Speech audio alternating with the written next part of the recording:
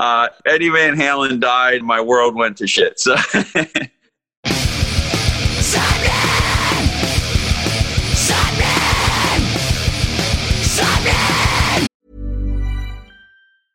Hey, it's Paige DeSorbo from Giggly Squad. High quality fashion without the price tag. Say hello to Quince.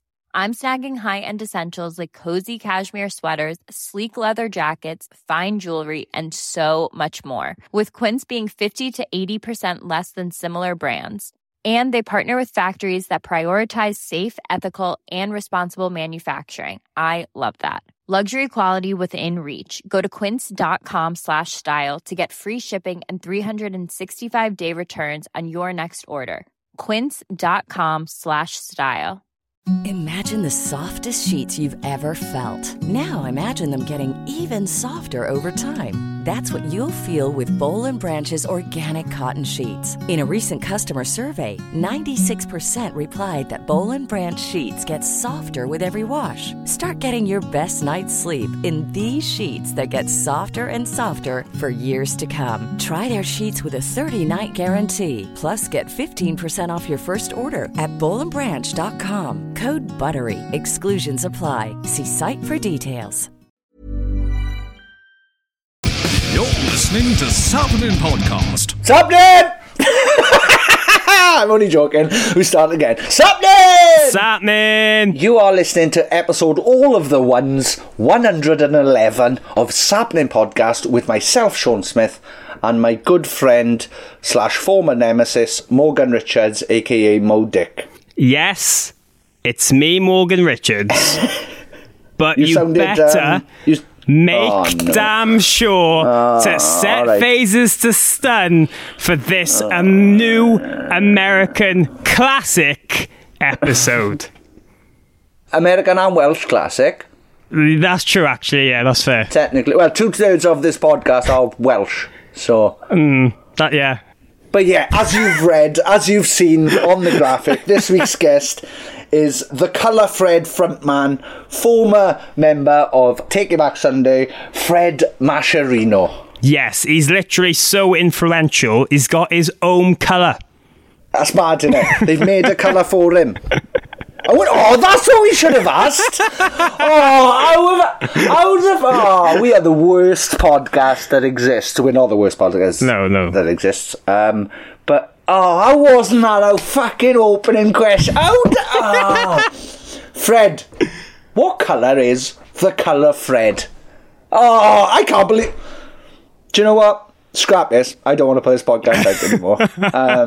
No, but seriously, let's not be shy here. If you're listening to this podcast for the first time, then welcome. Hello. Wow. But if you're a regular listener, if you checked this out before, then you know just how much I'm going to be freaking out personally on this episode and how much this guest means to us. Fred Mascherino, truly one of the greatest songwriters to grace the emo scene, inspiring a generation of music lovers with his bands Brick and Pangea, The Colour Fred, Terrible Things, countless session work, and of course his legendary 4-year stint in Taking Back Sunday, being a major collaborator and co-writing 2 of their iconic albums in Where You Want to Be and Louder Now. Generally, this is an absolute pleasure. Those 2 records, to me, are some of my favourite to ever exist, along with Bend to Break. And we're going to be getting a lot of very honest, I can't stress that enough, very honest secrets about them and his 2 decades in the music industry. Yes, he was involved in the writing of some of Taking Back Sunday's biggest ever songs and their first major label album. It's mad, isn't it? But yeah, thank you very much for Fred for giving us this time. We had a fucking great laugh with him. We talked for over an hour and a half, I think. And yeah, he was amazing, and it was great to hear the insight into things that went on behind the scenes with Take It Back Sunday, The Colour Fred, and Breaking Pangea as well. Yeah. So yeah, it was an absolutely brilliant chat. As always, thank you again to Fred Mascherino.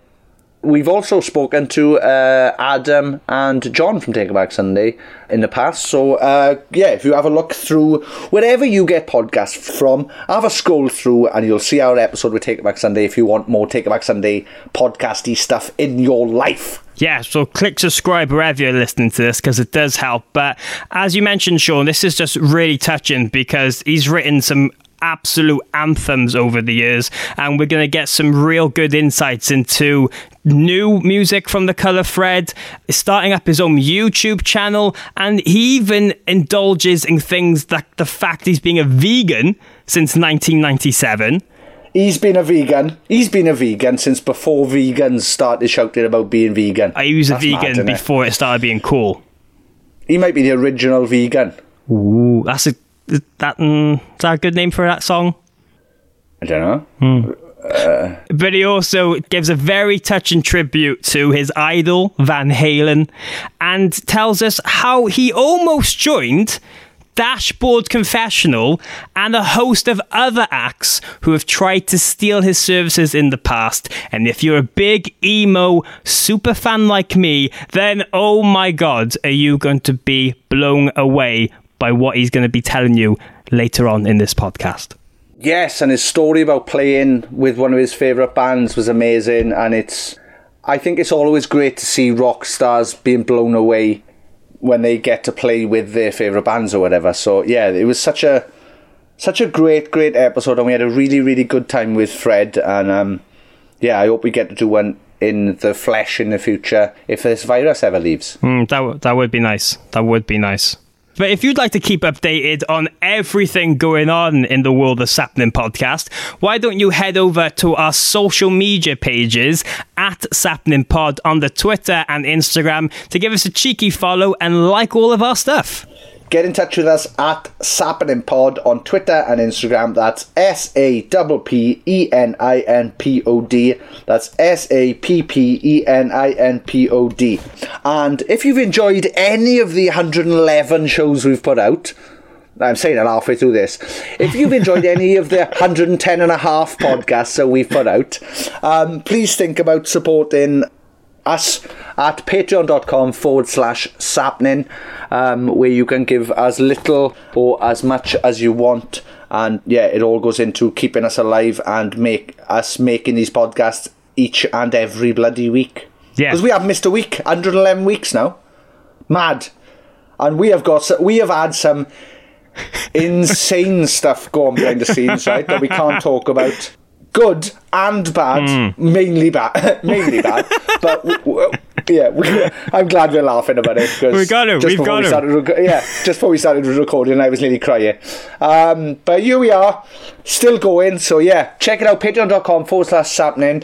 If you don't want to support that way, like Morgan said, subscribing, rating and sharing on social media is a massive, massive help to us. So please think about doing that, because really it genuinely helps, and we need all the help we can get. Yes, it really, really helps us out so much. But if you do visit patreon.com/sapning and decide to become a member of our wacky and wonderful community, then you get to just meet some incredible friends. They're all helping each other out in this weird time, interacting with each other online through Zoom, having calls, watching films, and just looking after each other. We're trying as much as we can to post even more bonus content exclusively on the Patreon as well for you all to check out and have a few more laughs and smiles in these dark times. But I can truly say that patreon.com/sapnin is where you want to be.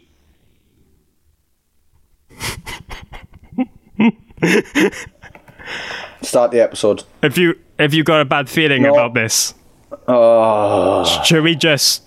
No, don't even fucking do any more. Just start the podcast now. You've ruined it. Sapnin! Just sat there. You knew. Look, I could see it in your fucking face that this whole time you were like, I'm going to end with a TBS pun. I'm sorry. This is Fred Mascherino from The Colour Fred, formerly of Take It Back Sunday. He's a fucking legend. What a lovely chap. Fucking Sapnin!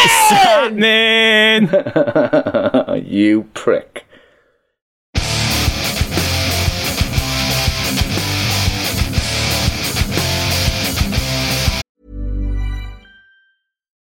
Ready to pop the question? The jewelers at BlueNile.com have got sparkle down to a science with beautiful lab-grown diamonds worthy of your most brilliant moments. Their lab-grown diamonds are independently graded and guaranteed identical to natural diamonds, and they're ready to ship to your door. Go to BlueNile.com and use promo code LISTEN to get $50 off your purchase of $500 or more. That's code LISTEN at BlueNile.com for $50 off. BlueNile.com, code LISTEN. If you're struggling to lose weight, you've probably heard about weight loss medications like Wegovy or Zepbound, and you might be wondering if they're right for you. Meet PlushCare, a leading telehealth provider with doctors who are there for you day and night to partner with you in your weight loss journey. If you qualify, they can safely prescribe you medication from the comfort of your own home. To get started, visit plushcare.com/weightloss. That's plushcare.com/weightloss. plushcare.com/weightloss. Imagine the softest sheets you've ever felt. Now imagine them getting even softer over time. That's what you'll feel with Boll & Branch's organic cotton sheets. In a recent customer survey, 96% replied that Boll & Branch sheets get softer with every wash. Start getting your best night's sleep in these sheets that get softer and softer for years to come. Try their sheets with a 30-night guarantee. Plus, get 15% off your first order at BollandBranch.com. Code BUTTERY. Exclusions apply. See site for details.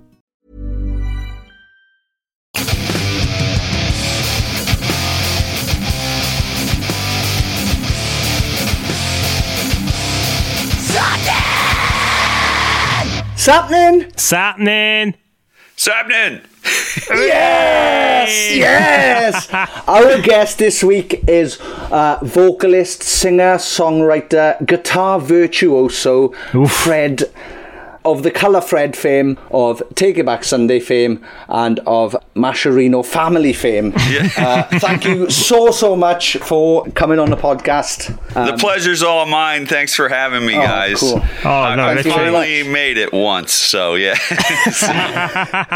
Well, you brought it up. We weren't going to bring it up. So yeah, this is our third attempt at trying this podcast. Third time's the charm. Yeah, thank you very much for giving us your time. They kept oversleeping, and I'm just sitting here by myself. And, the thing is, in the intro and outro of this podcast, you might not hear unless you listen to the whole thing back. We're going to tell the truth. We're going to tell the truth.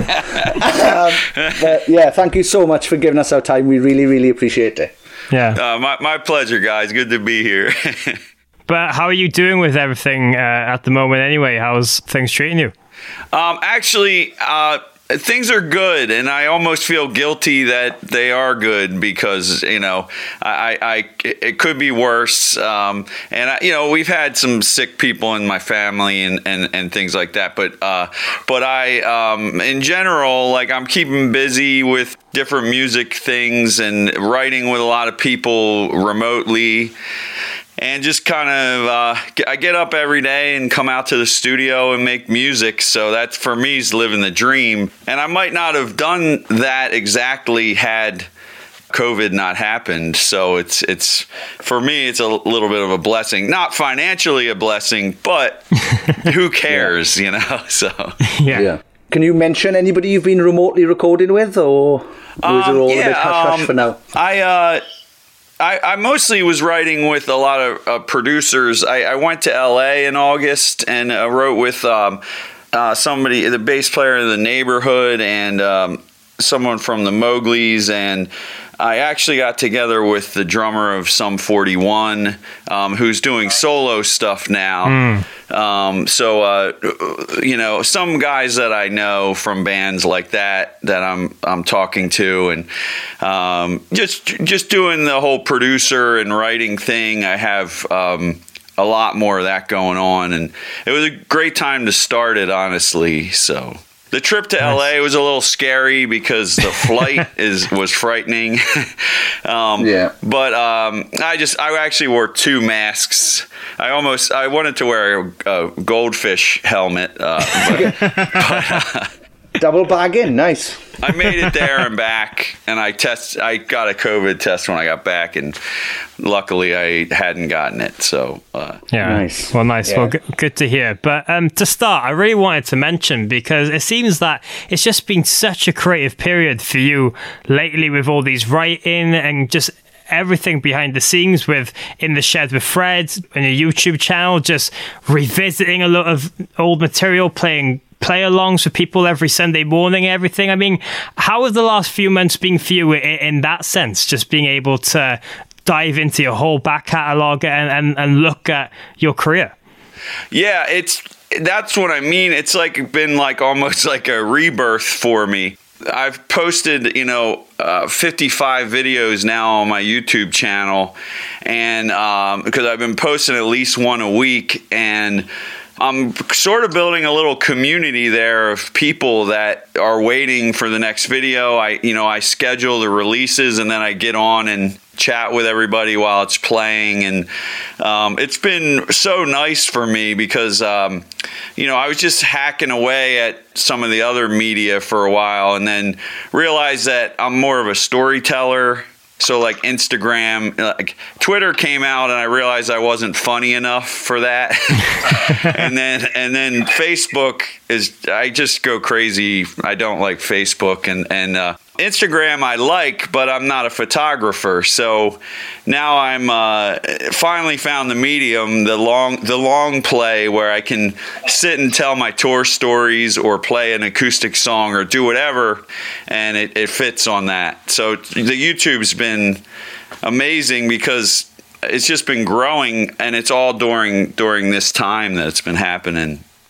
Yeah. Has it been interesting as well to see the different kinds of fans come to that community from all your different projects over the years and looking at different material? Well, yeah. I mean, that's what's kind of crazy is like there are people that liked me since 15 years ago, 20 years ago that are still on there and talking to me, leaving comments.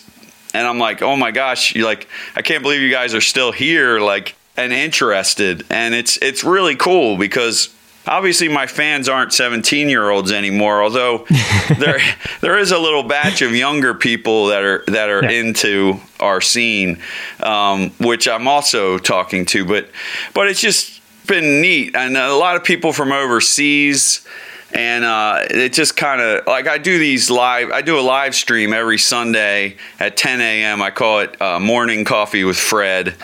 And I have people from Asia showing up, people from South America, and we're becoming like this little family, and I'm trying to grow it to all of us. And just because I'm willing, it's all there for the taking as far as like putting yourself out there. It just takes a lot of work. So it's taking my time. I kill a day or two every week, putting together my videos and thinking about what I'm going to write, talk about. But it's been so fun and just like and if COVID hadn't happened, I'd probably be out running around trying to work freelance jobs or whatever. I'd have a lot more guitar students or something to that effect. But I've been stuck home, so it's like, I can't just sit here. Let's turn on the camera. Yeah. Well, I've got to say, keep it up. I've been watching loads of the videos. It's given me hours of entertainment, being stuck in the house and stuff. And I've just really enjoyed just hearing stories about some of the early days in the studio, from breaking Pangea to Taking Back Sunday and everything else. Yeah, no, thanks, man. That's what the history's all, up here, and we didn't have a means to get it to people. So I'm happy to put it together and sort of because it's my pleasure that people. I'm lucky that people want to hear about it at all. So I feel very fortunate for that. I actually talked recently to Matt Rubano about how what a lucky bastards we are. So yeah. I watched that interview, and it's it's very, very funny. So it's just very very enjoyable and very informative as well, I guess, because that's basically what you're doing now with your YouTube channel is basically how we started this podcast. It was like I had stories of me being allowed near super famous people I shouldn't have been allowed anywhere near, and I needed a way to try and get them out because people might not believe this shit. Right. So that's kind of how this came. That's how this came about, and then. Yeah, like you said, like when we started this, we never expected like a community or anything like that. And then we started a Patreon for it, expecting like 4 or 5 people to join. And now, yeah, the community aspect of it has been absolutely amazing, and especially through this time as well. Yeah, that's the unexpected thing is that like you get to know these people that are joining you every week, and it's like, oh wow, like and then they call you out. They're like, hey, I requested this song last week and you still haven't played it. So Incredible. But like speaking of all these experiences and knowledge and everything, there's so much we want to get into, but we have to start with the Colour Thread, because 2020 you've actually put out a couple of new singles for the first time in quite a while. It seems that behind the scenes you've been non-stop working on things as well. Can you talk to us really what the kind of situation is with new material for the Colour Thread at the moment? Is there like a whole album of material in the works? What's going on? Yeah, so I have 6 or 7 songs mixed. The songs that I've sort of been putting out were album tracks that I was going too long without putting anything out. So we're like, let's make a little video for this and put it out. The big thing I did in the last few months was Future Past, which was the full collaboration. And I played an acoustic guitar and sang to a metronome, and I said, hey, who wants to be on my new song? And I just put it out there, and I had anybody who wanted, like, it was all my fans or whatever, they all sent in, added their own instruments on top, and sent it back to me. So a lot of guitar players, a lot of singers. There was a drummer and a bassist who added stuff. There were programmers who did like Ableton stuff and keyboards and pianos. And it just, when I got everything back, I started putting it in. Like, I just thought, well, I'll take the first guy that sent stuff, and it was like this electronic beat, and I put that with my acoustic. And then the next guy played some acoustic guitar lead type of stuff, so I put that in, and he had a keyboard pad. And then some guitar players, and then it just all some singers, and it just started to become this huge thing with 20 people on the same song. And then I thought I was done because it seemed so magical. But then I got another round of things, so I did a few other mixes for it. So then I put it out as 4 mixes on all the streaming stuff. But it's called Future Past. But that was so cool because all those parts on there, I didn't direct anyone. I didn't want to say anything. I said, do whatever you want. And I said, the one thing I'll say is I left some holes where I just like held a note for, extra long. I was like, fill that spot up. And everyone like got super creative there. But other than that, I didn't really say anything. So I hear this song and like, the first few people I played for, they're like, man, the hair on my arm is sticking up. And like, I felt so happy because like, I didn't even have to be proud of it because they all did it. And it was like these fans of mine. And, of course I had to, sculpt it when I was mixing it, but it that was probably the most rewarding thing I've done in ages.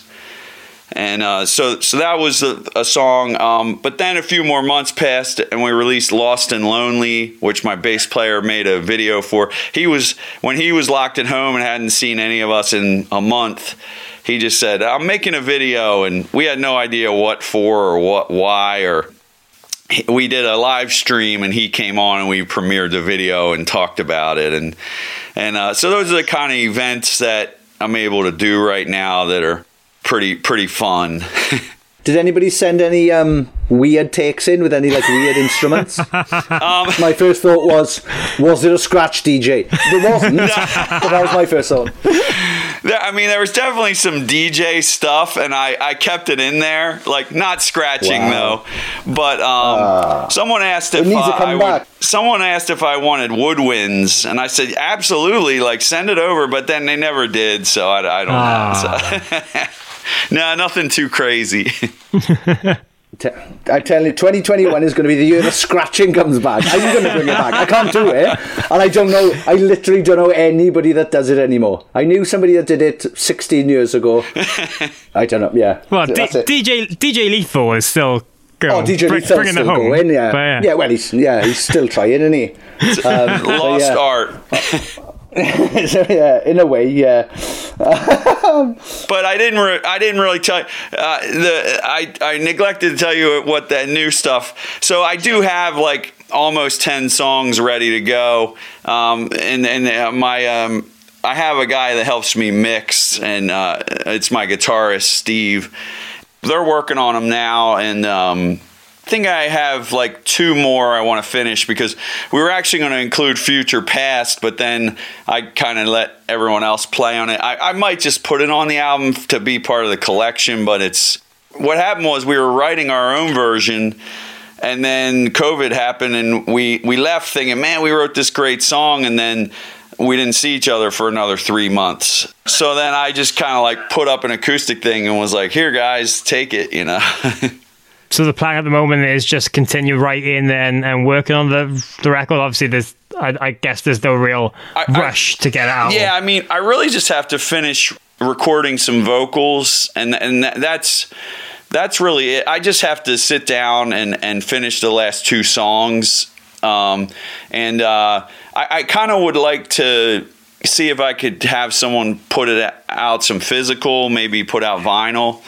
And I was talking to someone about that before all this happened, and it was going to happen. So I just have to see what a lot of the labels are in freeze mode because they don't know what's going on. So I could put it out digitally at any time, but I was hoping to maybe have some help with it.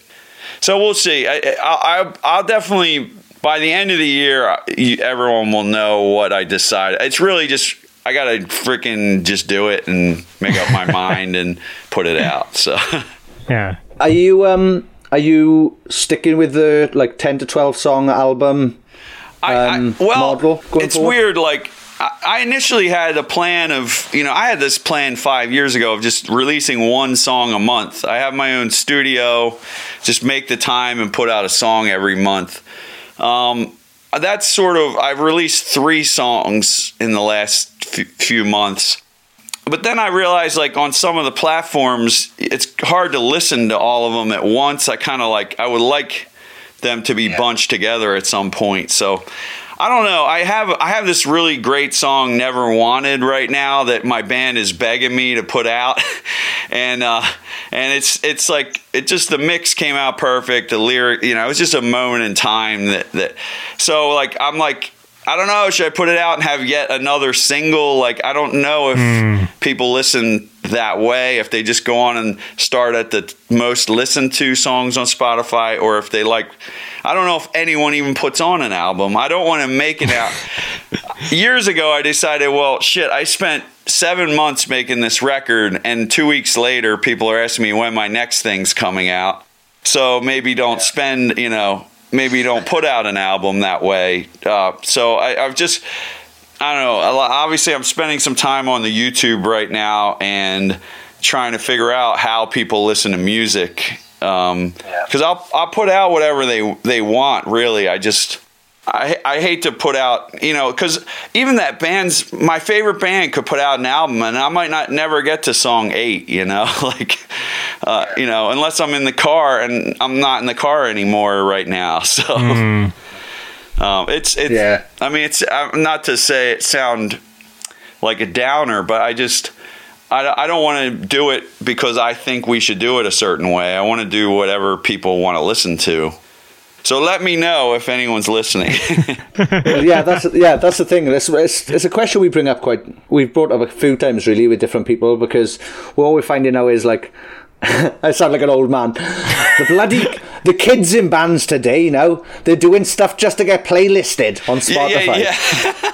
So they're just releasing singles, it seems to be, and a lot of people are, and then potentially bundling it together at the last moment. I've been trying to use Bandcamp Fridays. I mean, if that's what it is, then, I'm not going to be the guy, you don't want to be the guy when CDs came out that's like, I'm not going to digital, you go with whatever the time tells you they want to listen to. And so that's kind of where I'm at. But also though, the other side of that spectrum is exactly what I did. Is after CD, I bought a mini disc player for my car. I was like, this is the fucking look at the size of these CDs. This has got to be the future, surely. I got one of these. I paid like, it's got to be $500. I paid $500 for a mini disc player for my car that I had 4 fake mini discs that I recorded myself. Oh my goodness! I couldn't find any legit mini discs of any albums I liked anyway. You were ahead of your time, but the time never happened. I was ahead of time in a parallel universe. Yeah, exactly. Somewhere I'm the mini disc king. Yeah, exactly. Oh my goodness. Genius. Wow. Sorry. but going back to speaking about you kind of writing with other artists as well, I think that would be quite interesting to talk a little bit more about. Is that something you do quite regularly? Go and work quite with artists and travel and have writing sessions? And is it normally just for stuff that they're releasing themselves? Yeah. Normally, the idea is that, I've been writing songs since I was 10 years old, and I write lyrics and music. So I come in and I might arrange music for someone, because I think in like all the instruments, drums and guitar and anything. I played bass for the Lemonheads, and I played a little bit of drums, which you see. Right, wait, I know how much Lemonheads means to you. Yes. How the fuck was that? Dude, it was amazing. Like, my favorite band through like high school into college. Met Evan Dando, the singer, and hit it off. And then he was interested in writing with me, so he and I kind of started writing a song together. And then 8 days before the tour, their bass player says he's not going on the tour. And they call me, and I have to learn 20 songs and find a bass and an amp. So I okay. But it was good. It was over a 2-month tour. It was so good, just playing those songs every night. And Evan is also a lot of people don't know, but he's a really good guitar player. So in addition to being hunky and a great singer, he kills it on the guitar. So and I brought some of my equipment, so he liked my SG Lily guitar, so he played that the whole time. So I'm sitting there playing my favorite songs, watching one of my favorite singers play my guitar every night on stage. And it was my fantasy tour basically. So yeah, that's amazing. So that was cool. Awesome. It's a Shame About Ray is I think one of the best written albums ever for songwriting, and just poppy type of rock. But that's what we did. We played that album front to back the whole tour with some greatest hits at the end, and he had some songs that he had been playing through the years that were old songs, but I actually I would tell him all my favorites from 1986 and stuff. I'm hey, can we play Mallow Cup? And he's like, man, I haven't played that in 12 years. But then he was like, let's do it. And then we would learn it at sound check and play it that night. And anything I wanted to play, I like this song Stove, and we played that every night. And he was in it for the same reason I was. He just wants to play his music and be positive and have a good time. So. Nice. That's incredible. Awesome. Yeah, that's awesome. It's really good. Yeah, I love hearing about people when they meet their musical heroes and they're nice. I know. I don't like meeting my heroes normally because they've gone badly sometimes. Oh, really? Well, can you divulge, or you don't have to say names? No, obviously. I can. It's my fault. Yes. Yeah. Molly Manson! Come on in, Molly Manson! Fuck Molly Manson! No, it's all on me. Like, I become too starstruck, honestly. And I was driving down the highway once, and down the New Jersey Turnpike, and my phone rang, and it's my friend, and I pick it up. It's actually Mark O'Connell from Taking Back Sunday, the drummer. And I pick it up, and it's David Lee Roth on the phone. No way. What? So, yeah, he was in New York City at like a comedy club or a bar of some kind. And Dave was there, and it turned out that this other friend of ours kind of like talked to Dave regularly, like would see him around and talk to him. And normally Dave would talk to you if you weren't a fan, from what I heard. So then they were like, hey, our buddy, like, you're his favorite person, like, can you call him? And man, I almost drove off the turnpike into the, like, over the guardrail. Like, I was driving stick shift, and I was like manual, and I was just like, oh my God, hold on. And I'm like pulling over, and he's like, this is Diamond David Lee Roth live in front of your naked steaming ears. And he's like, who am I speaking with? And I'm like, my name's Fred, Mr. Roth, so it's just so embarrassing. And I couldn't think of anything to say beyond what any, like, 16-year-old used to say to me when I was at my peak. It was just like, oh my God, I don't know what to say, and just a complete, like, fangirl and fanboy and just whatever, and just couldn't make sentences. And then I also met Steve Vai in person, who played guitar for David Lee Roth. I didn't realize, so I knew the security at the show, so they were like, just wait over here, he's coming down. And I didn't realize that, like, they had already prepped him and said, like, oh, you got to meet this guy Fred, he's really cool, he's in Taking Back Sunday, they're a big band right now. Like, so this was when I was still in the band, and so he was excited to meet this younger, popular band guy that that was a fan, but I didn't know that, so I just thought that I was like some random dude. And so he comes up and he's like, hey, what's up, man, what's going on, like trying to talk to me like we're brothers, and I'm just like and like I just didn't know what was going on, and I could not even talk. And he looked at me with this pity, like, man, like those dudes said you were cool, like, what's the deal, Oh no. And I was just like, and I couldn't do it. I could not rise above the moment. I was just like in it, and I just the typical stuff, like, you're the reason I play guitar. Like, I couldn't be on his level and be cool. I could not hold it together. So I'm like, that's it. I'm done meeting my heroes. Evan, I met on a very, like, calm level. So I was able to pull that off. But Evan came to see me. Evan came to my concert to see me play. So I was a little more, able to be prepared. So. Yeah, that's brilliant. Yeah, I think. Wow. I've had one. I was lucky enough to meet Brian May at the side of the stage when My Chemical Romance was sound checking with him before they headlined Reading and Leeds Festival. Wow! And he came over and he was like, me, my ex-girlfriend, a singer from my other band. And then, that was it. And he came over and he went, hi, I'm Brian. And I literally went, hi, Vizemina.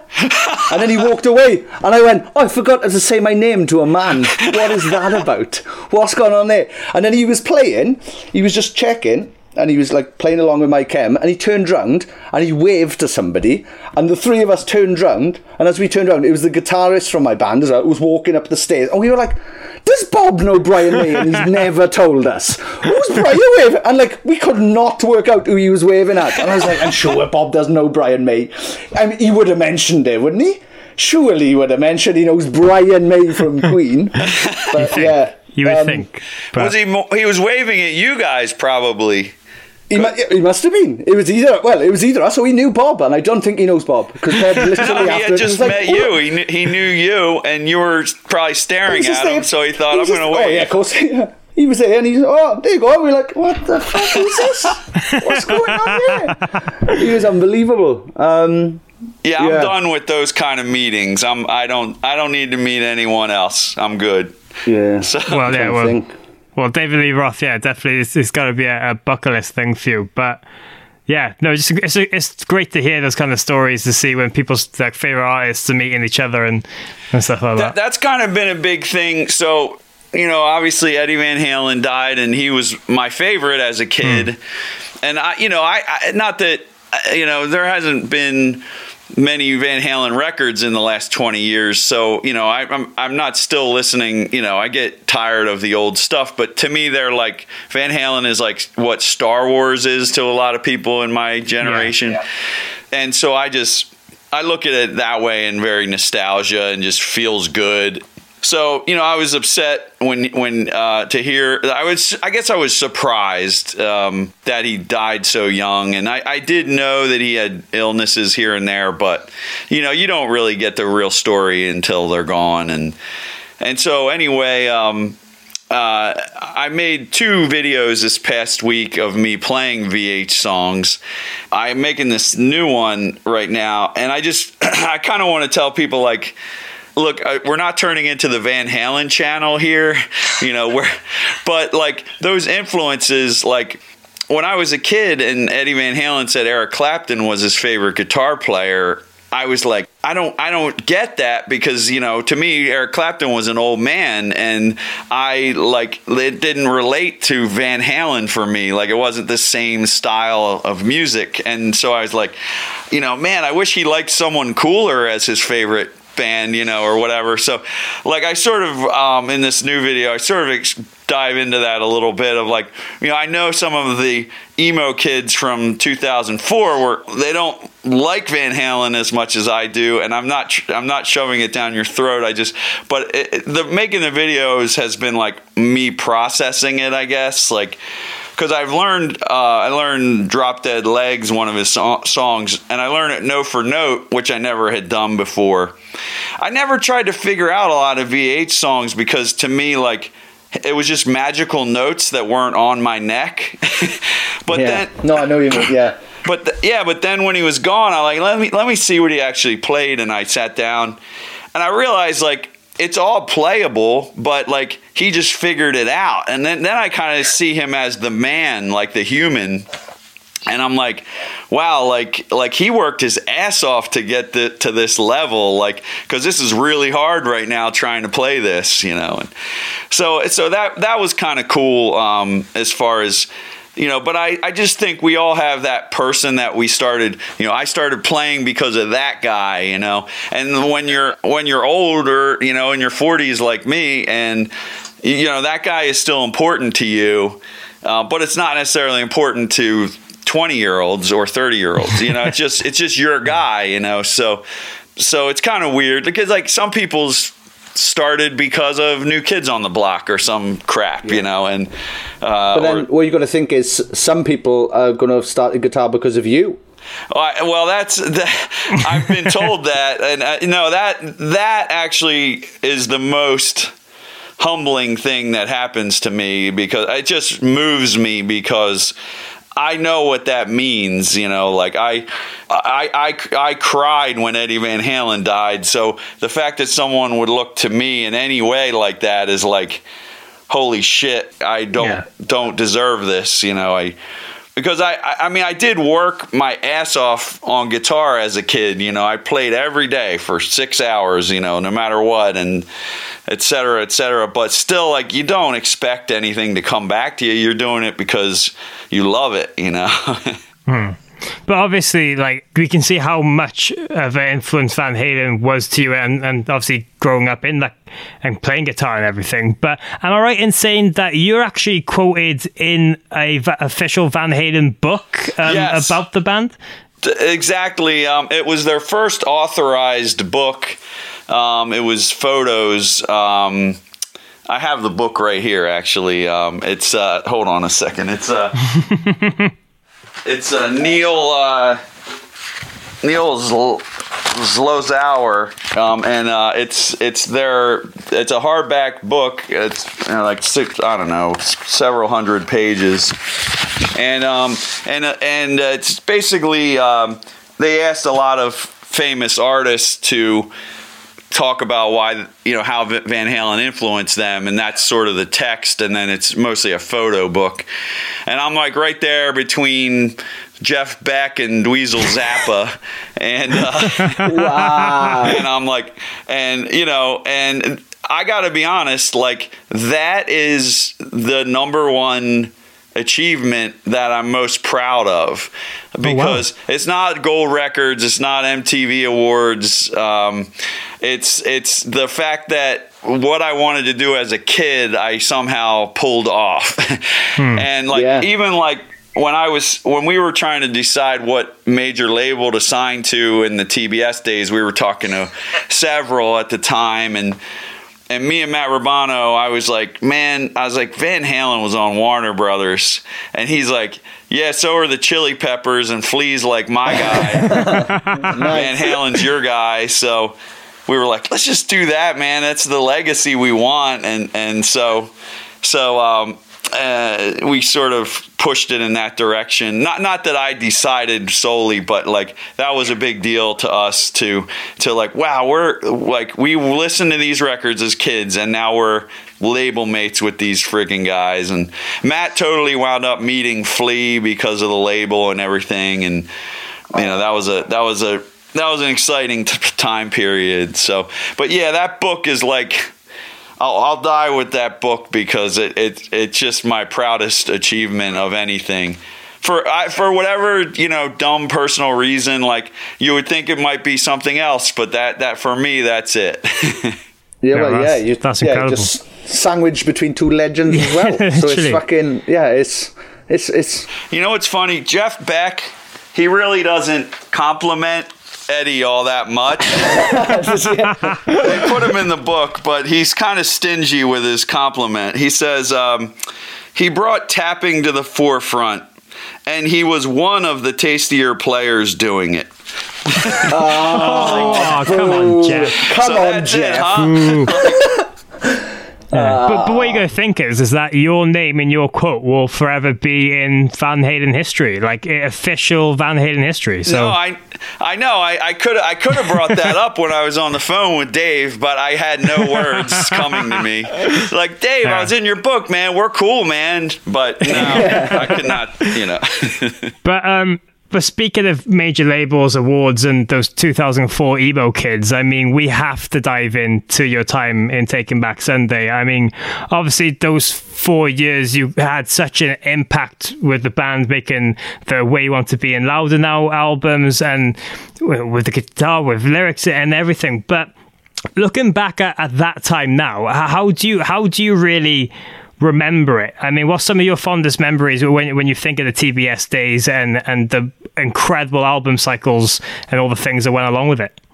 The most exciting thing is always the shows, because just playing to that many people was amazing. And honestly, like, whenever we got to go to the UK, or especially the UK, those would always be the biggest shows, Reading and Leeds, but also playing Bullet in a Bible with Green Day, opening for Green Day at Milton Keynes Bowl. That was crazy. It was 65,000 people 2 nights in a row. And, hanging out with Green Day backstage, chatting it up. It was just like those times I probably remember the best. Also our friends like My Chemical Romance and the bands we toured with were really fun. Blink-182, that was our first like major tour where we're like, oh shit, we're getting somewhere. You know, that was, I was only in the band maybe not even a year when that happened. So that was neat. There was a point where we played a one-off show with Blink, and we didn't know them yet. It was actually the first time we played with them, and Tom was sick, Tom DeLonge. He was super sick, and they said, hey, can someone sit Aliens, in? probably. yeah, Aliens. I was thinking that then. So he said, so the guys, Mark and Travis, were sound checking. Hey, does anyone know any of our songs? Could sit in for sound check. And my whole band, you know, they knew that I taught guitar lessons for 10 years. Like, Fred knows all your songs. So I went up and played, you know, What's My Age Again with Travis and Mark. And, you know, that kind of thing, just, you know, those things happening regularly, you know, being in a hotel lobby with Davey Havok, chatting it up, you know, whatever it might be, you know. The Goth Prince. Nice. Yeah, it was just such a cool time period to be that relevant at the, you know, to where everyone you met was like, oh, I love that band, you know, or my daughter loves that band, or whatever it is, you know. And so those are kind of the high points. And obviously the recordings were pretty intense as well. So those were sort of draining for me, and that was ultimately kind of why I left, because they were so much work to make those albums. And, you know, I hate to take credit, but a lot of it just naturally fell on me. I was the link between the music and the vocals, because Adam wrote lyrics but not really that much music, and none of the other guys wrote lyrics. So it was like Adam and I would work on fitting his lyrics to the songs. I would write lyrics to fill in where needed. Occasionally there would be a song like This Photograph Is Proof where I wrote all the lyrics. So there were some songs I got Up Against. I wrote the lyrics to, you know, a few songs, but like just being that link between the two, I always had to be there. The producer would want me there to say. I also have a jazz degree, so they would want me there for those reasons. What key is this? Why isn't this chord working? You know, like, what's the timing of this? Or, you know, et cetera. I was sort of like the music nerd, so it was just a lot for me. And so anyway, not to harp on why I left too much, but that sort of like tired me out between that, because we'd go from tour and like the next Monday I would be like writing or demoing or in the studio, and then as soon as we were done recording, we have a show the next day. It was like, shit, like we're going to Japan the next day, and it was just like relentless, you know. Like there was a point where my brother was getting married, and we were on a tour, and I was like, look, I just want one day to go to my brother's wedding and come back. Like, can we just take one day off a tour so I can go to my brother's wedding?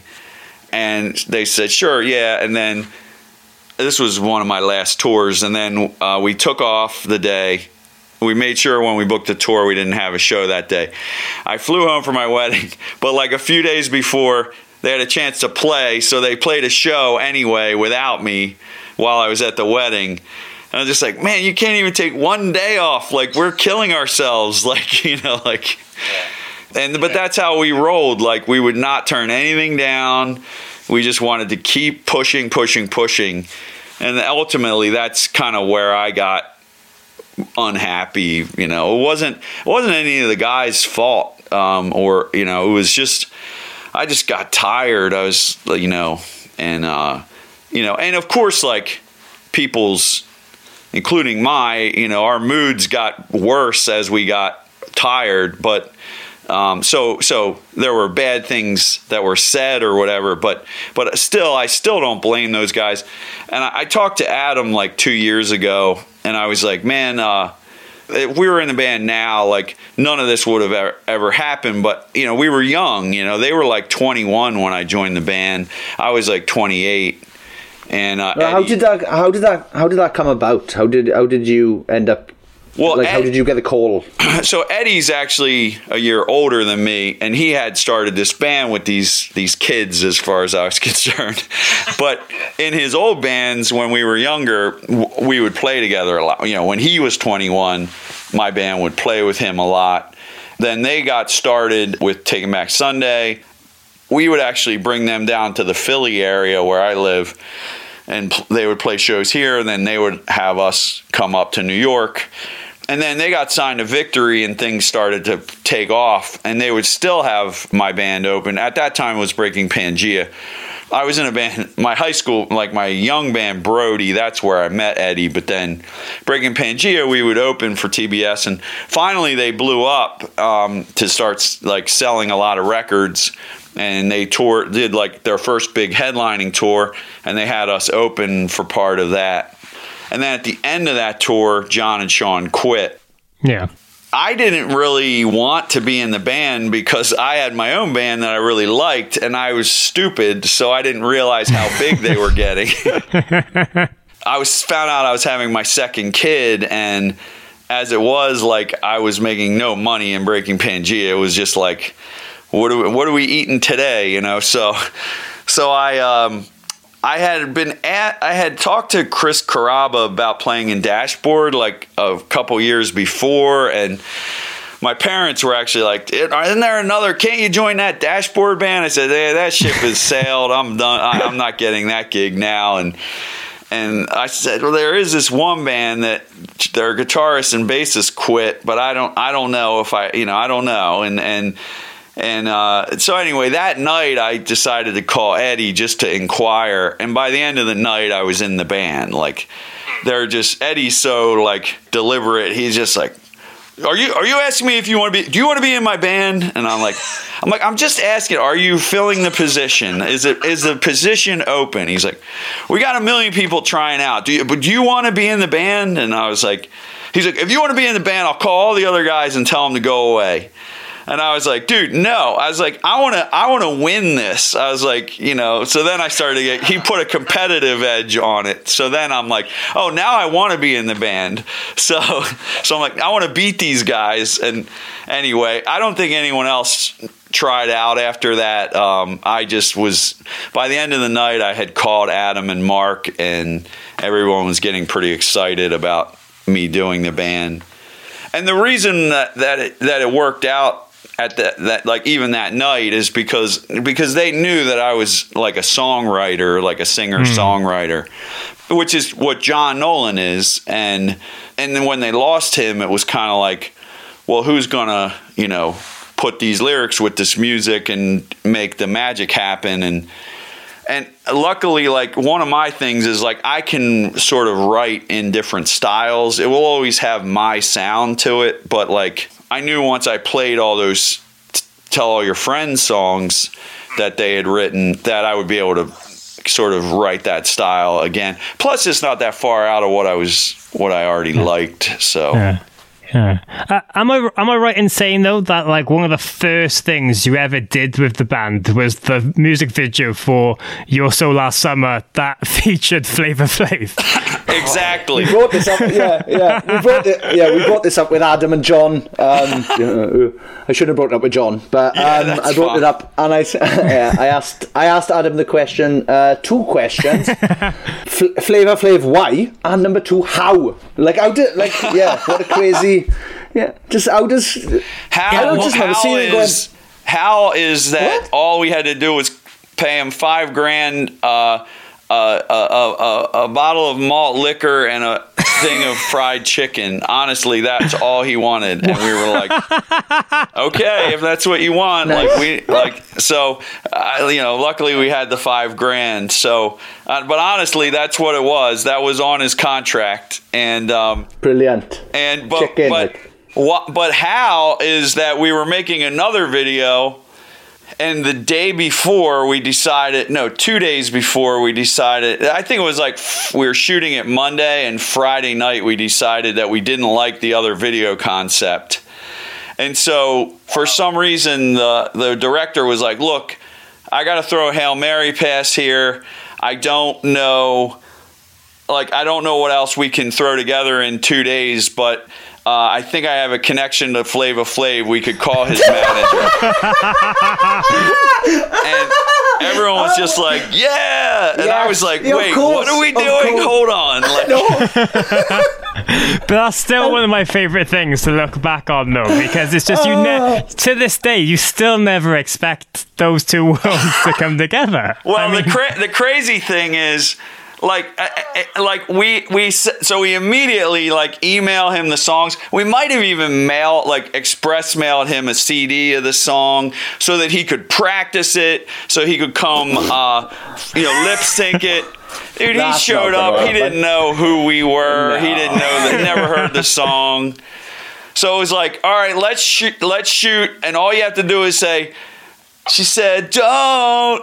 And then we would just shoot that. And we were like, okay, the rhythm's off because you don't know the song. Let's try it again. He'd listen to it 10 times. All right, let's do a take. She said, don't. And then he pops his head up. Okay, I guess that's our shot. He still doesn't look that confident doing it. I just love the idea that director is go-to all the time is, right, I don't know what the fuck's going on in this video, but I can phone Flava Flav right now. Should we have Flava? Every video he directs, Flava Flav just turns up for $5,000 and some chicken. Yeah. Unbelievable. I know, I just don't... And the thing was, it was right before he had his own MTV show, so he hadn't made a comeback yet. So it worked out for us because the next year he had a Flavor of Love, his show. Yeah. And so he probably would have cost $50,000 by then, but we got him on a cheap discount. So. I wonder if it's the same director directed that Flavor of Love thing. It was meant to be Rock of Love, and he was like, yeah, I can get David Lee Roth, and he's like, oh no, I can't get David Lee. Flav. Hello? And of course he answers the phone, yeah, boy! Exactly. Yes! Oh, I love it. Man, we didn't have any good videos back then. It was sad. It was like, we would just... I remember him, but that's the thing, I remember him being legendary. I remember watching now on loads. It was on TV over here all the time. It'd be on Kerrang TV, or we used to have a channel called Scuzz. Yeah. And MTV2, and MTV2 did rock. It was all over there. And yeah, I remember loving it. Anything like that. Anything like Take It Back Sunday, Glassjaw was very rare. Oh, That's one of my favourite bands of all time. They're awesome. And yeah, I just used to be enthralled by any of those.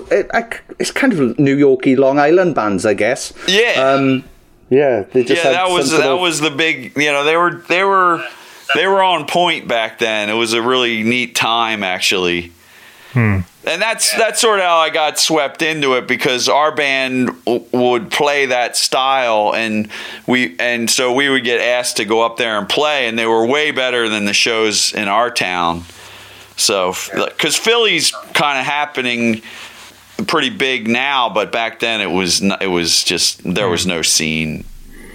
Yeah, I know you said the writing and kind of recording process was very daunting, but when you kind of look back at those songs, and you've been doing some playthroughs and stuff recently on your YouTube, I mean, is it weird to see how much of an influence you actually had on the band with the songwriting and stuff? Because again, those two records seem to really catapult the band into that next stage.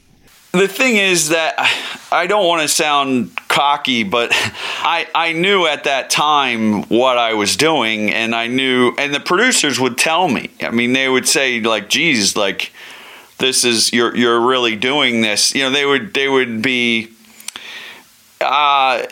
enjoy, what I added to it, and they made it clear to me. So Lou Giordano, who recorded Where You Want to Be, also recorded my solo album.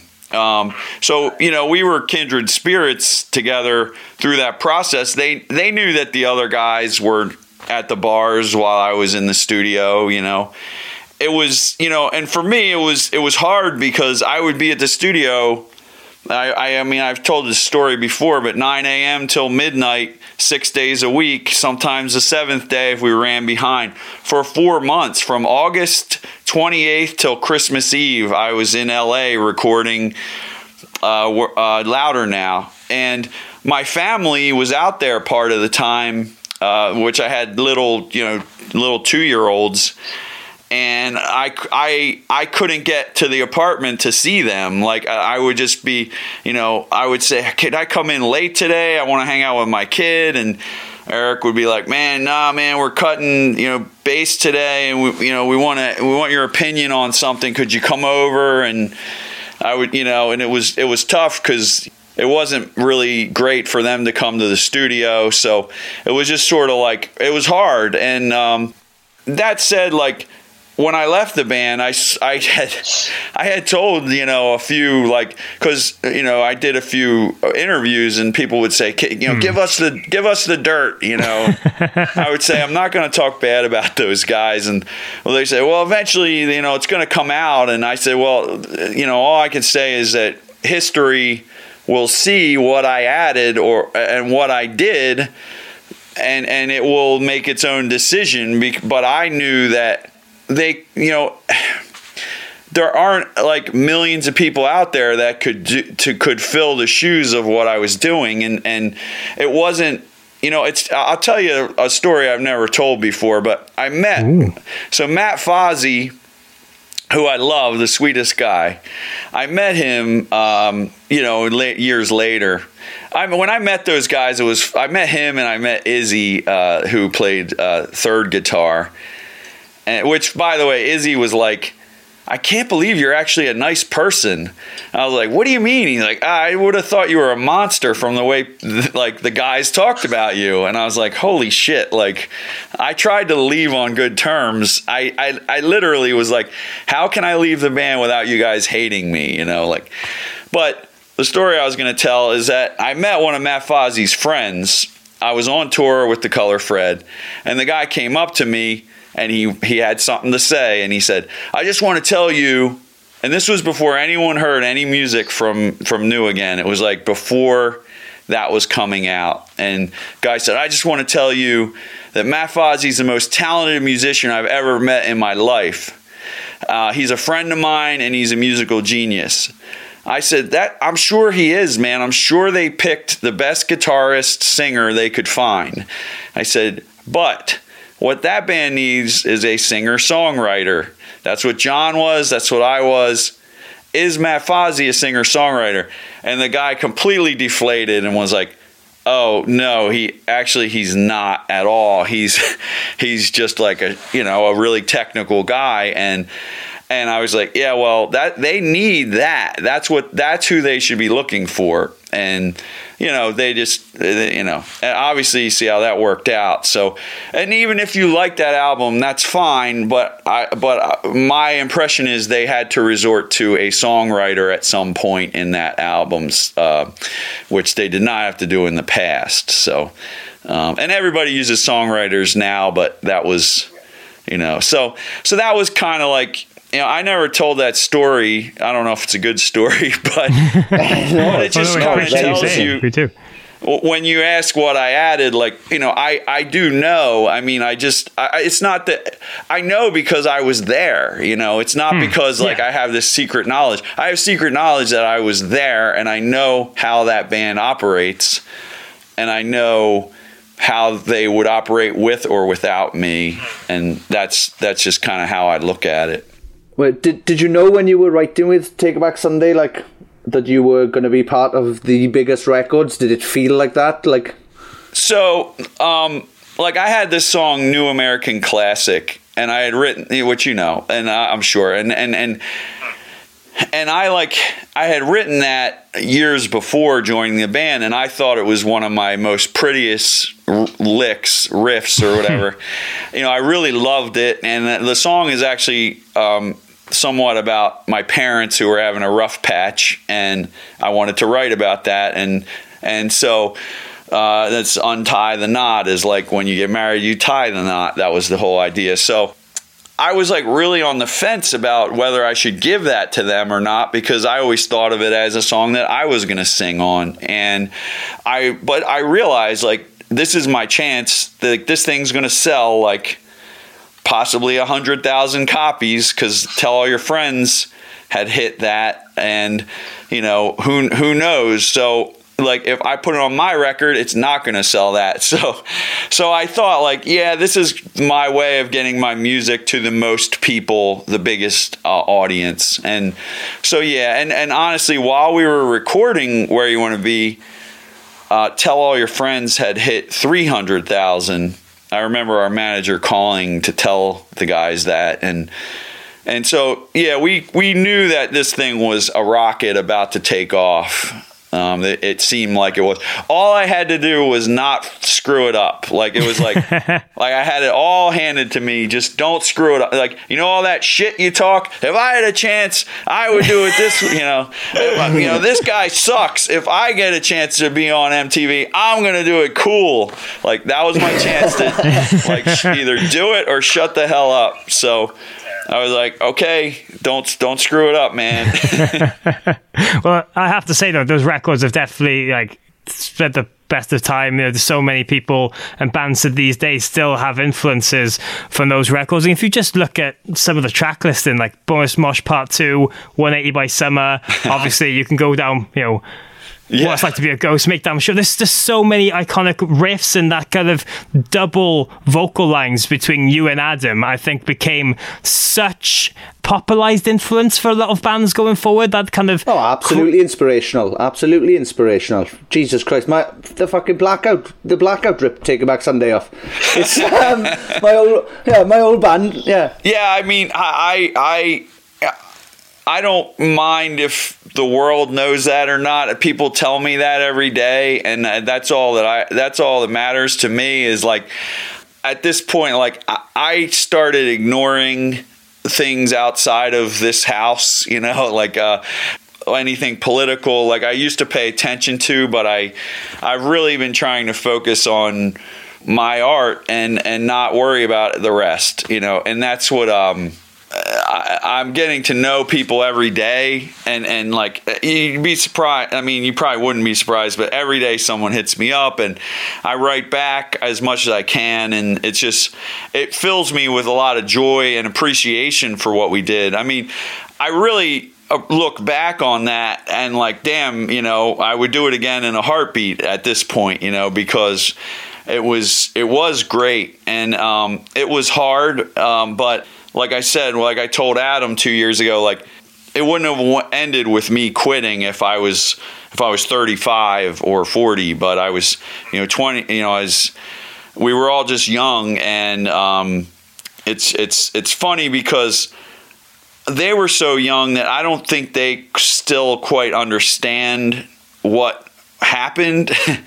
Whereas, and looking at, I have a 19-year-old kid now, so it's like, of course they didn't understand why I was mad. I was trying to get home to my kids, and they were trying to get to the party, and it was like two different goals.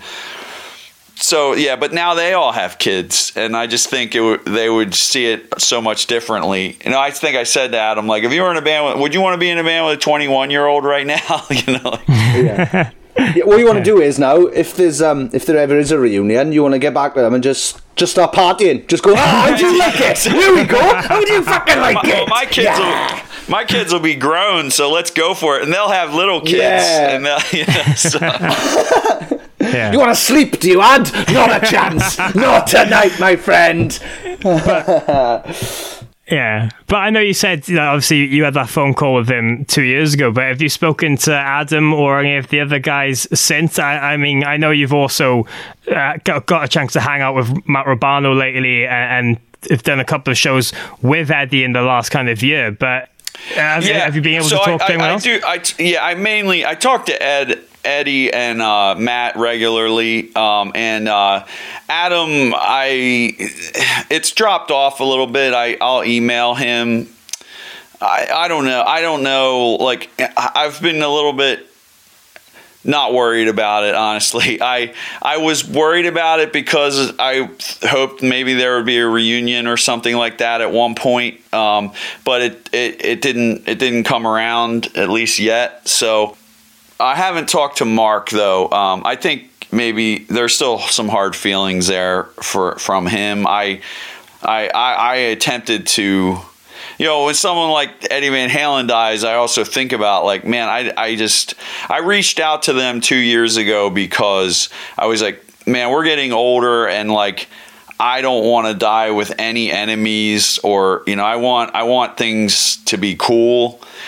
And that was my main goal, was to make sure my friendship with Adam was good. And I think that it's all good now. But I also think that, he's doing that band and I'm doing my thing. And I think he's kind of like, what's the point in us talking if we're not playing together type of thing. I don't know. He has his own life with his own 3 kids and, so maybe he's just busy. But we're all kind of terrible about keeping in touch anyway, so always have been. I don't even wake up for podcasts, so. Do you know what? I was biting my tongue. I was going, all right, yeah. Brilliant. But, I've got to ask, you said there about a potential kind of reunion or being able to play with the band again. Was there kind of any inkling of that? I kind of was putting myself out there as like, hey, okay. Like this was before they went out and played my 2 albums in their entirety. And I didn't know that they were doing that, but I was just kind of like, hey, and I think that the wheels had already been turning on that tour and I just wasn't aware of it. So I was sort of like, hey, I'm around and I'm available and I'm looking to be friends again. And Adam was very much interested in the fact that I wanted to be friends again, possibly musically, but I just don't think, I think it's like it's a business, and I think it was like, not only do I have to talk to Mark and Adam, but there's other guys in the band that have to sign off on whatever happens, and I have nothing to do with that as far as they're concerned. And so it's just like, I think like maybe they'll think it's a good idea at some point, and they'll be like, it would be crazy if Fred played, and then it would happen. But for me, I'm here, and I'm playing their songs on the internet, and I still play every day. I still play 6 hours a day of guitar. I still sing, and I have band practice every week with The Color Fred, and so I'm in good shape for that, and that's all I can say for me. I'm always available for anything, like we'll play for food. So. Nice. Well, speaking of, I read that you've been vegan since 1997. That's true. Wow. And you've got a Volkswagen that runs on some sort of oil. Is that true? I did have to put her down because it was an 82 and the rust was finally too much. So, but yeah, I've always been very interested in environmental issues, and when I was in TBS, we would do a lot toward that. We wouldn't play a venue unless they put out recycling for the beer cans everywhere, and it was always like a pain in the ass for them. They would tell us like, man, I had to run to the store and get 65 trash cans today because of you guys, and I'm like, good, you should have done it last year before we got here. So yeah, I had a car that ran on vegetable oil. I would get the oil from a Chinese restaurant. They would give me their old oil, and I ran on free gas. I did have to filter it at home, but it was a dirty job, but it was fine.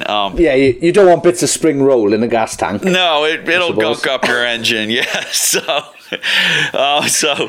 one of the other things you mentioned, I'm sorry, I spaced, but vegan since 1997? Oh yeah, so that's a lot to do with why I'm vegan. My wife owns a vegan restaurant now. It's called Love Again Local, and it's in Westchester, Pennsylvania, which is we're a mile from the shop. We're right outside of Philly, a little college town, and it's a cute vegan shop. We actually make all the vegan meats ourselves, and for the sandwiches, and it's kind of like a vegan deli, if you will. Nice. So, and now, with COVID and everything, it's been okay because we're mainly takeout place anyway.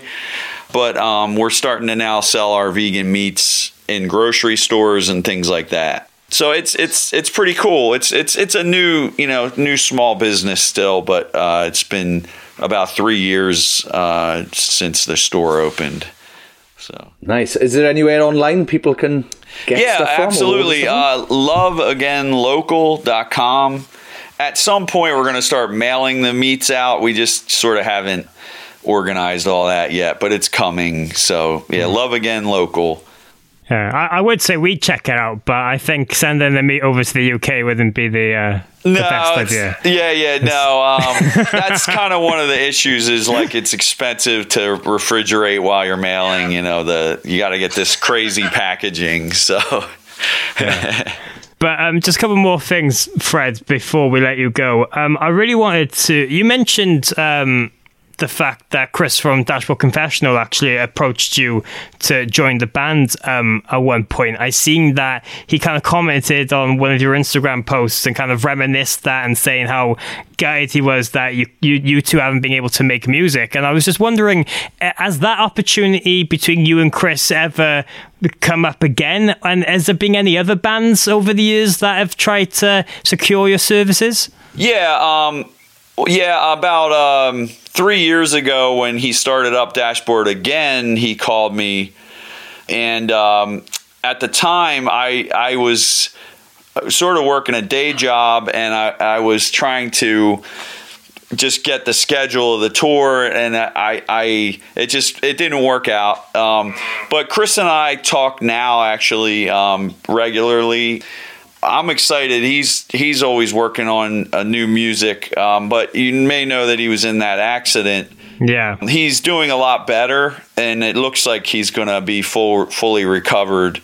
I've done a Zoom call with him, and he's looking great. He's as pretty as ever.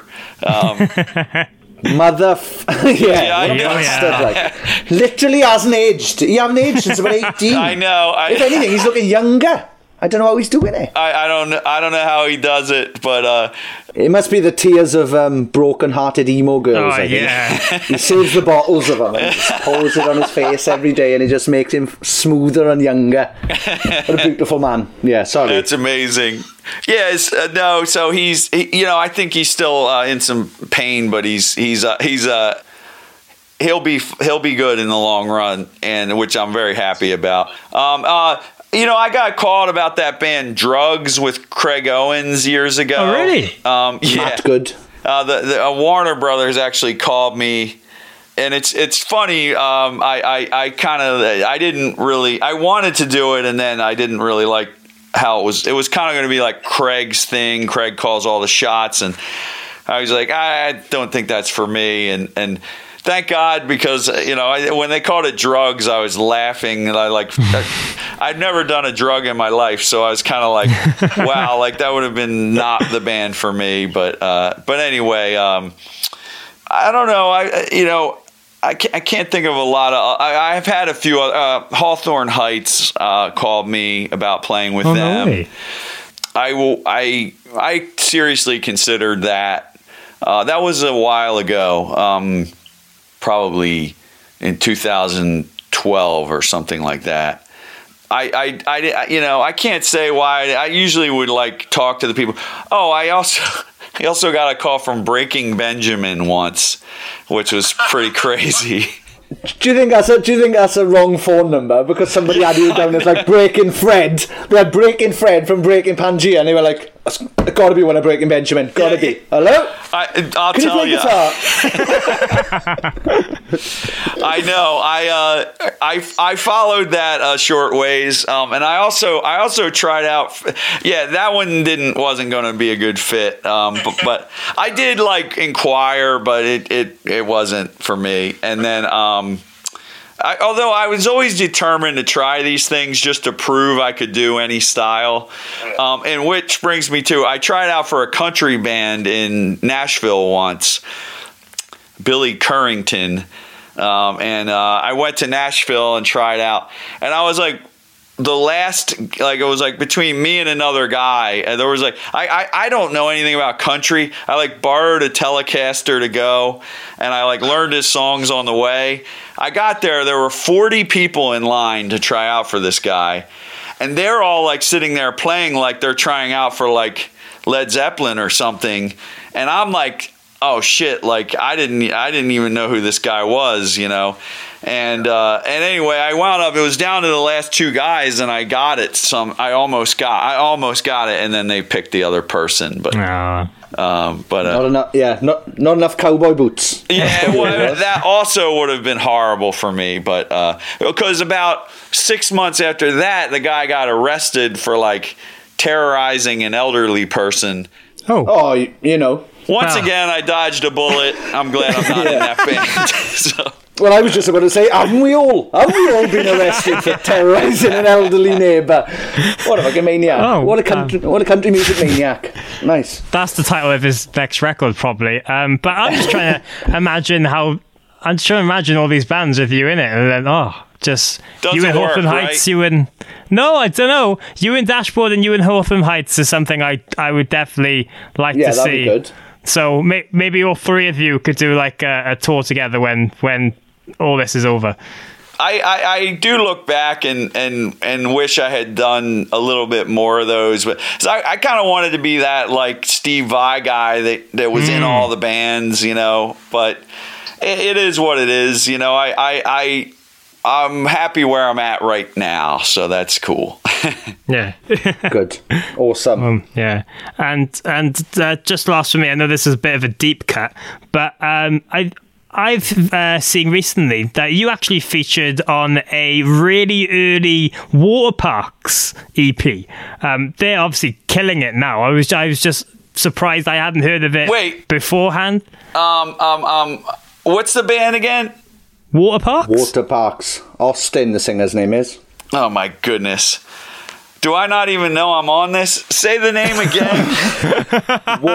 Waterparks. Oh, I'm sorry. No, it's that I'm not. I'm sorry. It's the accent. It's our accent. Yeah, of course it is. I'm from the sticks out here in Pennsylvania, so No, you speak better English than us Welsh people do. Well, I'm from a land where they say water instead of water, so I don't say that. I stop myself from saying it, but like they'll say watermelon. But that was I do know about that. Because my kids make fun of how I sing on that. They had hit me up. I think they were on Equal Vision at the time, I think. And I'm friends with Equal Vision, and I don't even know if they were on the label yet. But anyway, because they're, I guess, on another label now. But anyway, I was kind of doing this thing where I was like putting myself out there as, you know, I'll play on your record. I was trying to do session work. So I opened up an email chain for session work, but then it wound up being a bunch of people that wanted guest vocal spots. So I started just doing them for whatever, you know, probably not enough money. And so that was how that came about. They hit me up. You know what's funny is I always did those things, and they would kind of let you do what you want to do, and I would do it, and they would always. I always sent it back figuring I was going to get changes, and everyone always would be like, man, it's amazing, great, we'll take it. And I'm like, sweet, I nailed it. And I would spend a lot of time if I was doing session work, but normally whatever I sent in was accepted. But Waterparks, for some reason, I sent it back, and they're like, yeah, it's not what we're looking for. And then they like did like a demo of them singing it. They wanted me to be very particular about how I said everything. So it's not a surprise that they were the ones that got big, but it's not my favorite singing on there because they instead of doing what I wanted to do, I did exactly what they wanted. And okay. It was a little bit like, you know, because it's a little bit rappy almost. Like it's sort of TBS-like, but not quite, you know. But anyway, doesn't matter. They're huge. My first thought then, when they sent it back and said, oh, we're not sure, was the cheeky bastards. Do you know the songs you've written? Yeah, I almost think they thought it wasn't Taking Back Sunday-ish enough. So then, I don't know. So anyway, I just remember that about it. So you should have hit one of them in the head with a microphone. That would have been that would have been TBS enough. Yeah. Yeah. Is there anything else now we can expect from you or the Colour Fred or just any other projects coming up? Where should people look out for you? I just ask people to go subscribe to the YouTube channel because I pretty much put things out every Tuesday, as much as I can. I do the morning coffee with Fred every Sunday morning at 10 a.m. Of course, over there it's later. And some new music is on the way as soon as I figure out how to not shoot myself in the foot over it. So, yeah. Well, good. Yeah, good luck with everything. Thank you so much for doing this. Thank you so much for the music and the inspiration. It genuinely means the absolute world to us. Well, I know that me and Morgan probably wouldn't be sitting here right now if it wasn't for some of those Taking Back Sunday songs. So, yeah, and Bent to Break by the Colour Fred as well. I've got to give a shout out. Hell of a record as well. But thanks so much, you guys. No, it really means a lot. I love talking to you guys, and thanks for bringing up. I like telling the stories from the past, and thanks for giving me the opportunity to do it. No worries. I'm glad. Thank you so much. Yeah, I'm glad we could finally make it work. But appreciate you very, very much, and hopefully we'll get to do one of these in the flesh at some point. Oh, that would be sweet. I had touring plans before all this happened, but so hopefully I can make it over there at some point. I had a UK band hitting me up about coming over there, but I kind of thought, what's the point in planning it at this moment? So we'll just wait. Okay. So thanks, keep guys. Keep an eye out for that. Yeah. No, thank you. Thank you very, very much. And speak to you soon. Thank you. All right, thank you. Thanks, guys. Talk to you soon, man. You're listening to Something Podcast. Tidy. Yeah, boy. I will never get fed up of hearing how Flavor Flav and Taking Back Sunday had that interaction together. Well, it's just a combination I think nobody ever expected. No. As a lover of both, music, not... I haven't made love to any of Take Back Sunday or Flavor Flav yet, so... maybe the key word. Anyway, but yeah, as a lover of both's music, when I saw that combination come together, I was like, how, what? And I know we asked Adam and John about it, and again, we've asked Fred, but unbelievable, brilliant, absolutely amazing. Thanks again to Fred. What a chat, what a guy, what a legend. I love him very much. Yeah, it's just lovely to see how honest he was with us and just getting to relay stories from his whole career. Honestly, you look at it, there's so many bands today. All the bands, if you're listening to this, there are so many bands that you're obsessed with today that would not have had some of the influences they have had if it wasn't for Fred and his songwriting. 100%. 100%.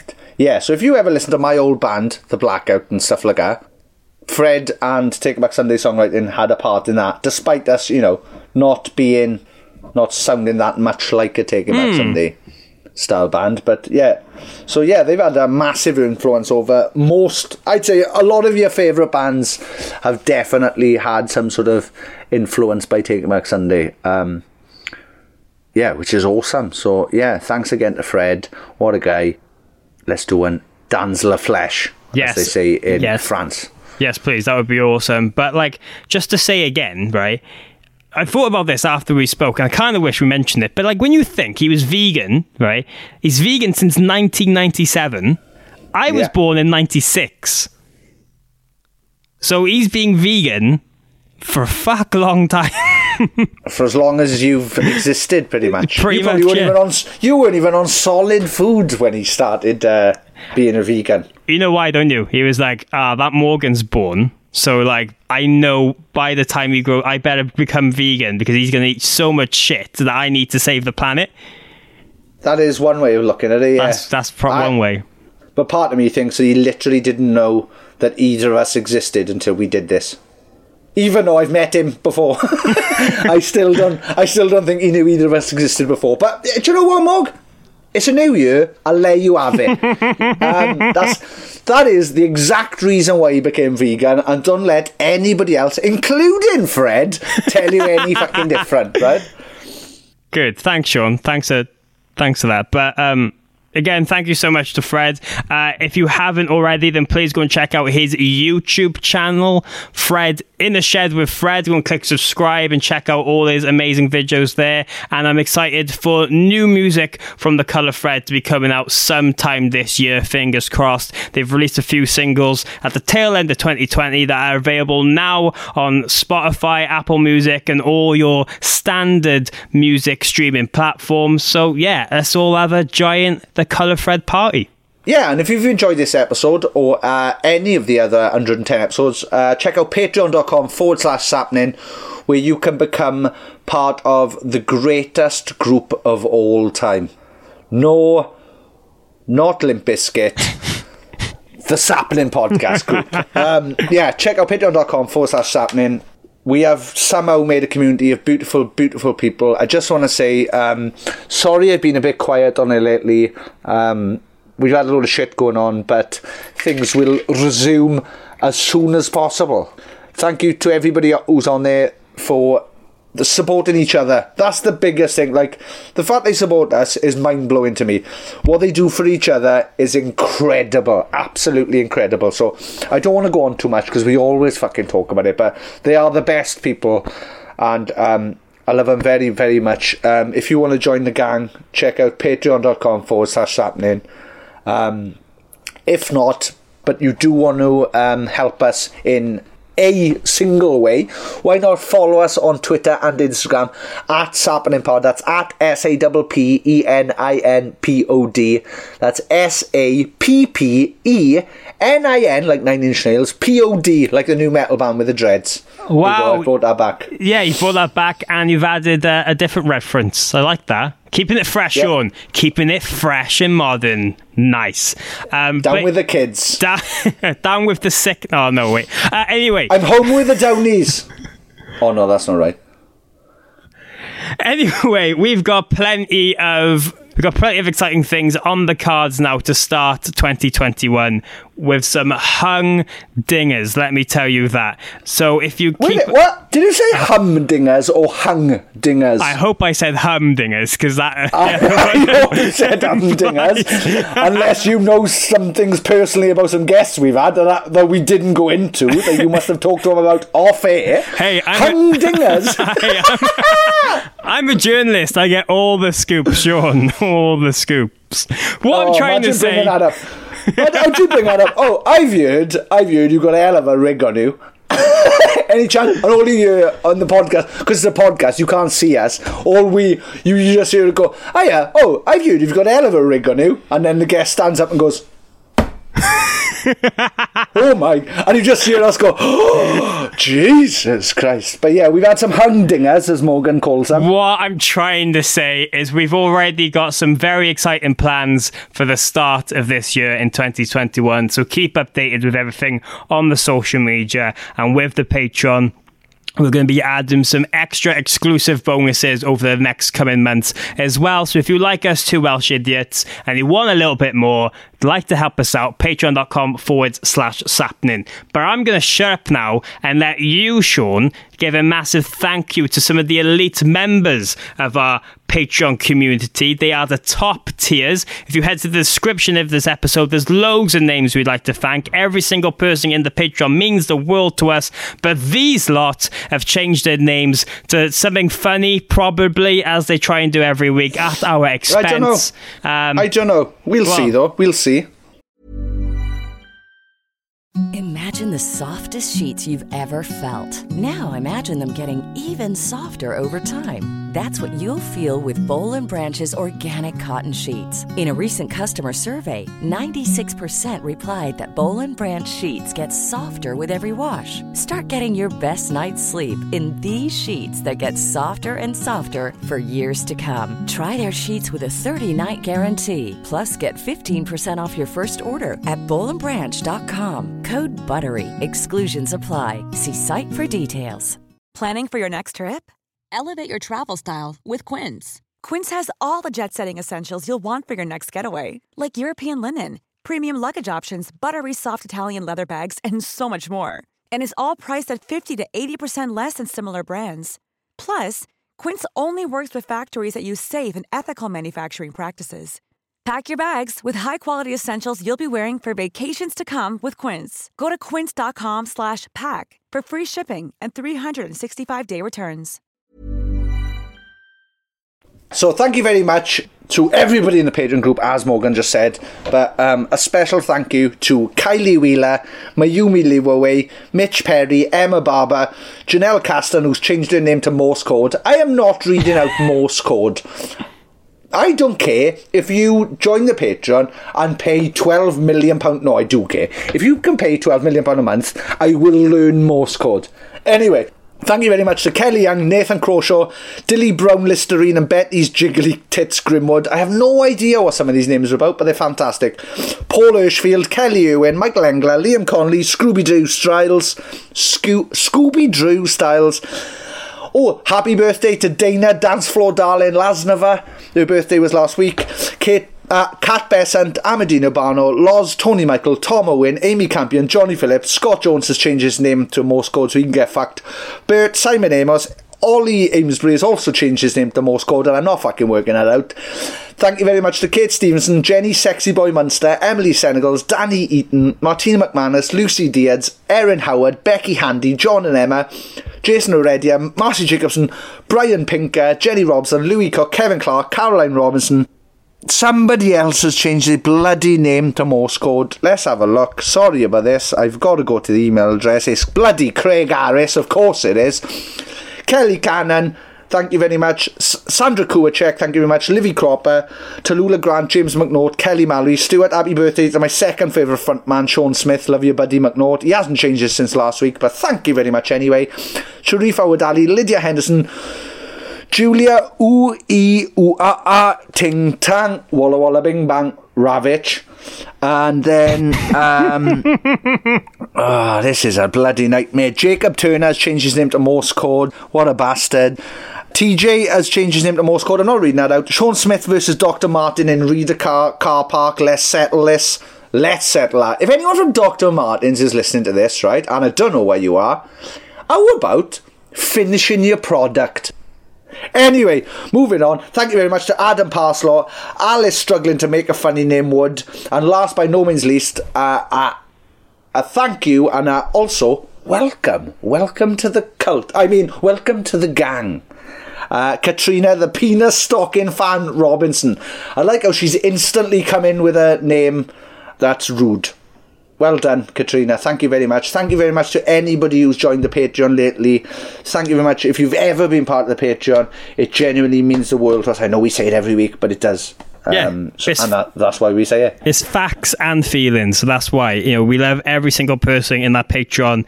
You help this thing going each and every week. But I do not understand the Morse Code references this week. I mean, what have they actually put? What is it actually like? Don't read. What do you mean? What do you mean? What do they put? What's Morse Code to you, bud? Beep, like that kind of shit. Well, it's dot dash dash dot dash okay, dot. Okay, that makes sense now. Dash dot dash dot dash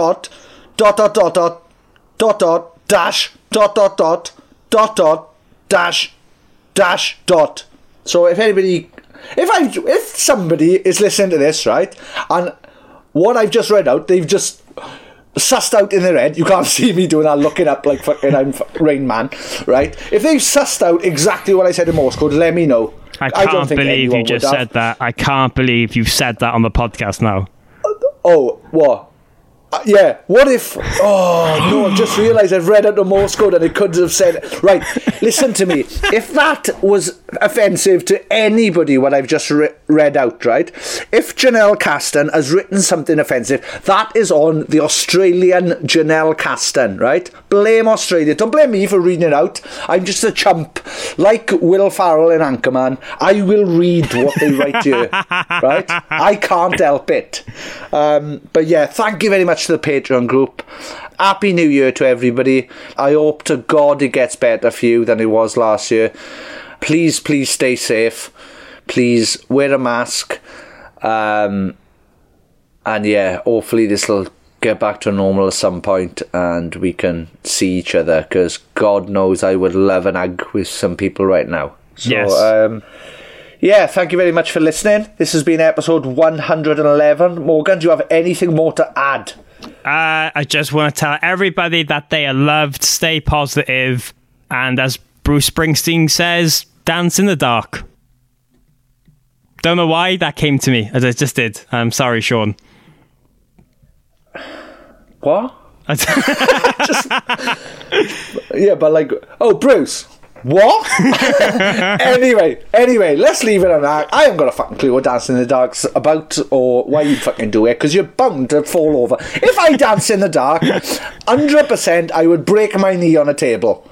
Anyway, thanks for the idea, Bruce. I'm not going to listen to you. This has been episode 111 of Sapnin Podcast, featuring the beautiful Fred Mascherino, featuring Morgan Richards and myself, Sean Smith. Oh, also I'm in a band called Raiders. You can check out Raiders UK on all the streaming platforms. We got some real good songs out. Give them a listen, or don't, like most of you haven't. So tidy, lovely, fucking Sapnin! Oh, I chipped myself. I thought I hadn't recorded then.